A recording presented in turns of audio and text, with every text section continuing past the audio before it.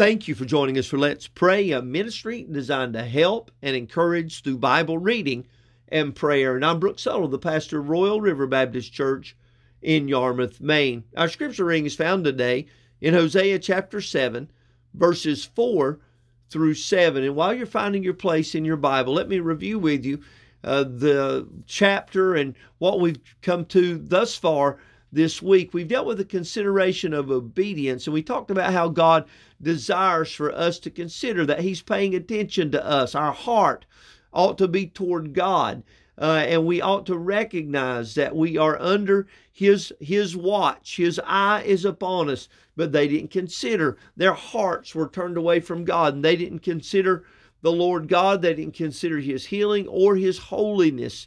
They had rejected all of that because their hearts had become hard. They were going their own way.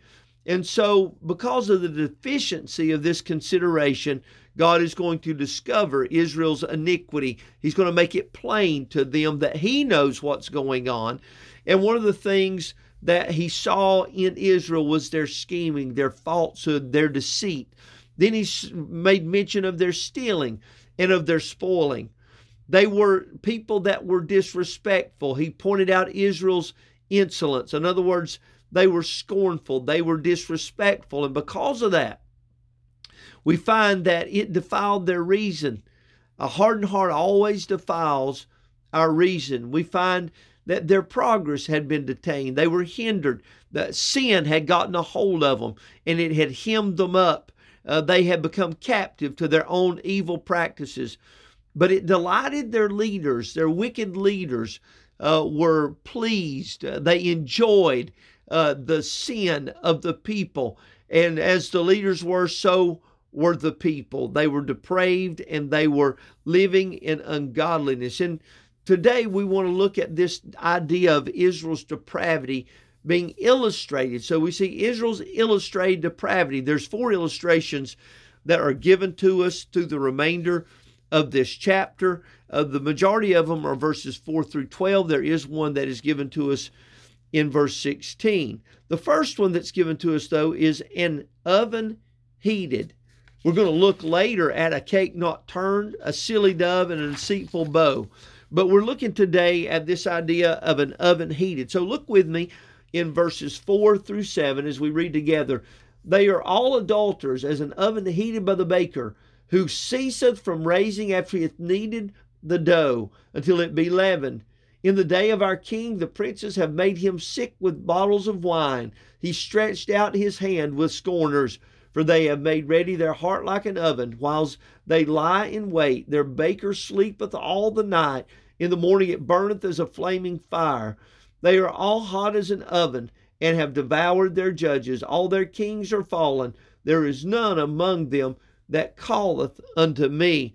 So here this call comes against Israel, against Ephraim, against Samaria. Here they have been doing wickedly, and God's going to illustrate just how depraved they are. And He uses the first illustration to talk about them being an oven that's heated.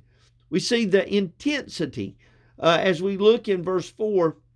They are all adulterers, as an oven heated by the baker, who ceaseth from raising after he hath kneaded the dough until it be leavened. That part, who ceaseth from raising after he hath kneaded the dough until it be leavened. In other words, he's continually heating this oven. He's getting it prepared.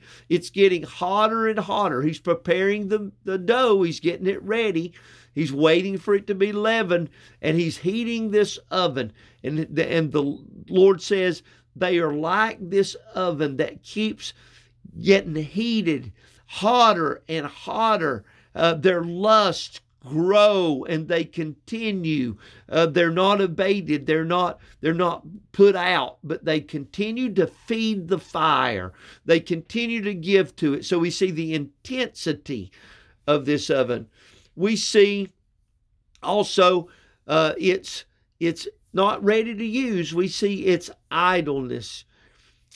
So what do you mean by that, Brooks? Well, the oven's not used yet. It's being heated and it gets hotter and hotter. It's not being used. The fire is growing. It's consuming. And so many people are like that. They can hide their sin for a while. They try to keep wraps up on it. They're in the closet, as it were, but the sins are growing. And I tell you, a lot of people, they think they'll never be discovered. They don't realize, though, that the growing of the lust in their heart, it will come out. It will flame up. It's not something that you can keep covered forever. And so the fire is being added, the fuel's been added to the fire. It's being added more and more. It's being kindled. It's getting bigger and bigger. Someday it's going to come out. It's idle. It looks that way, but there's a fire burning. Then I see this illustration of this heated oven and its ineffectiveness. It says here, this oven's not ready. It's being kindled, but it's going to flame up.